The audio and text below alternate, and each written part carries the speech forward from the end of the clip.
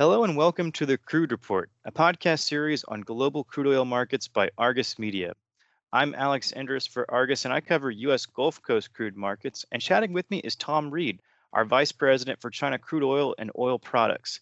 Tom, thanks for joining. Thanks for having me, Alex. And so, as we know, COVID-19 emerged a year ago, triggering a pandemic, global lockdowns, and a global recession. Chinese oil demand was the first to collapse and the first to recover, ending the year higher by 1.3 million barrels a day. But Chinese crude buying has cooled in 2021. Is it time to take China's temperature again? So, Tom, I mentioned just there how Chinese crude buying has fallen this year. Can you give a recap of what's going on there and whether those are warning signs that maybe the bull market, we did see Brent hit $66 a barrel in February. Maybe that market has got ahead of itself. Yeah, thanks, Alex. It is always important to keep a weather eye on China, given its importance in the global oil market. And what we saw last year was a huge increase in crude purchases. And we also saw, because of the collapse in demand globally, a drop in China's refined product exports. But one of the things I think is really important to look at in this context is maybe the way that China buys crude. So a lot of the private sector companies whose imports of crude are regulated by a government quota system, they used up last year's import quotas really, really rapidly because refining margins in China were very strong and crude prices were very cheap. So a lot of them, they weren't able to buy crude towards the back end of last year. What they did instead was begin buying crude for delivery in January, February, really early last year. They started buying January arriving cargoes as far back as September last year, which is quite unusually early in the trade cycle. And so what we've seen this year is, all of that crude that they began to buy, all that latent demand that emerged in the fourth quarter of last year, arrive in China. And, we are kind of getting to the point where it's testing the limits of the storage system. It's tying up port capacity. We started to see queues at ports grow again. But I think, underlying that, Chinese demand for refined products is still actually really, really healthy.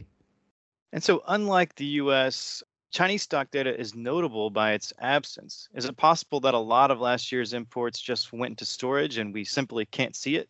Yeah, very much so. I think China has always been incredibly opaque when it comes to, explaining the final use of its oil.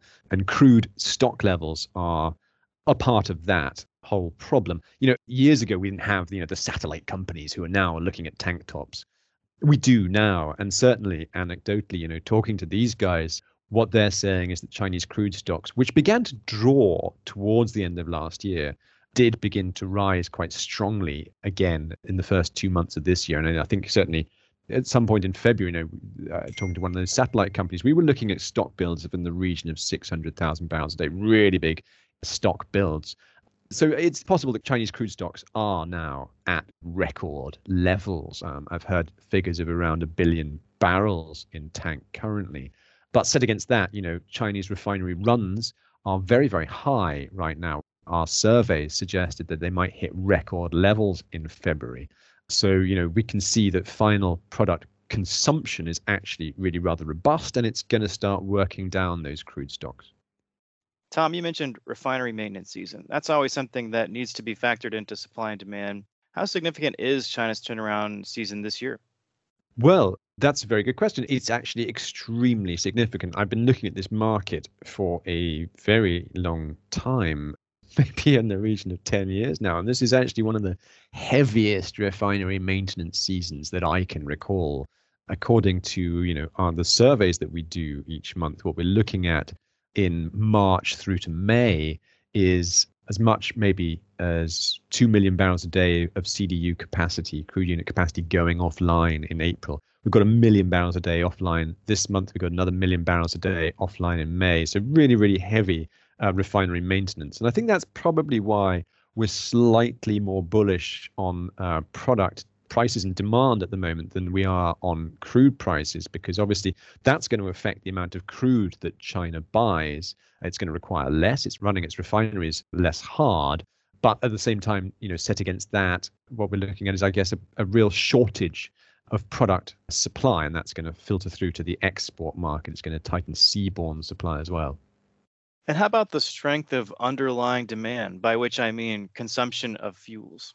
Well, I mean, that's a really tricky issue in China because, of course, there is no real data on that. I think China's always really struggled to quantify its energy demand, not least because it's taxable, and a lot of people would rather mitigate their tax bills. But when we're looking at prices, which is one of the most revealing indicators of that, and very much plays to our strengths as a price reporting agency, demand is looking really, really punchy. We had certainly gasoline prices during the Spring Festival, the Lunar New Year public holiday that China celebrated in February. We had spot prices for gasoline back at pre-pandemic levels for that time of year. So back around sort of February 2019 levels for the first time since the pandemic hit. So really, really quite punchy. We're also heading into the spring planting season. That's always quite bullish for diesel.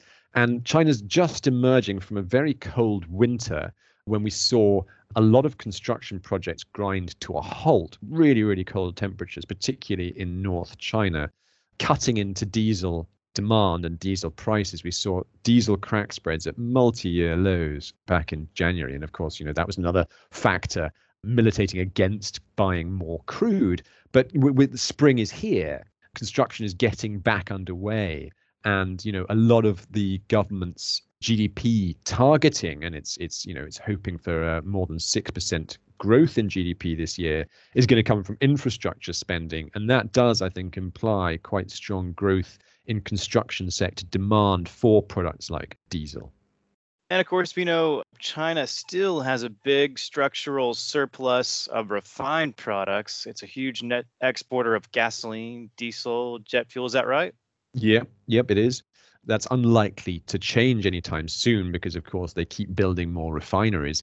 But I think we are almost certainly looking at a pretty major disruption to exports, which have, since the pandemic, they've been struggling to get those exports of those three fuels back above 1 million barrels a day, which is kind of where it was before the pandemic. But we are, I think, getting back towards that level now. Of course, that's tightening domestic supply of refined products in China while kind of weighing on seaborne prices. I think that's one of the reasons why you see time spreads for refined products in the Singapore market still very much under pressure compared with crude. But that could, of course, change as we head into this very, very heavy turnaround season, which is going to affect exports, particularly, from South China. We see a lot of gasoline going into the seaborne market and sometimes heading as far afield as Mexico. Well, Tom, thanks for joining to talk about Chinese oil demand. It'll be interesting to see how this trends going forward into 2021. Thank you very much, Alex. And listeners, for more insight, analysis, and a plethora of Chinese data such as crude import volumes, apparent oil demand, refinery runs and margins, and crude storage capacity, consider subscribing to our Argus China Petroleum Service. You can find more information on this service at www.argusmedia.com. Thanks for tuning in, and we look forward to you joining us on the next episode of the Crude Report.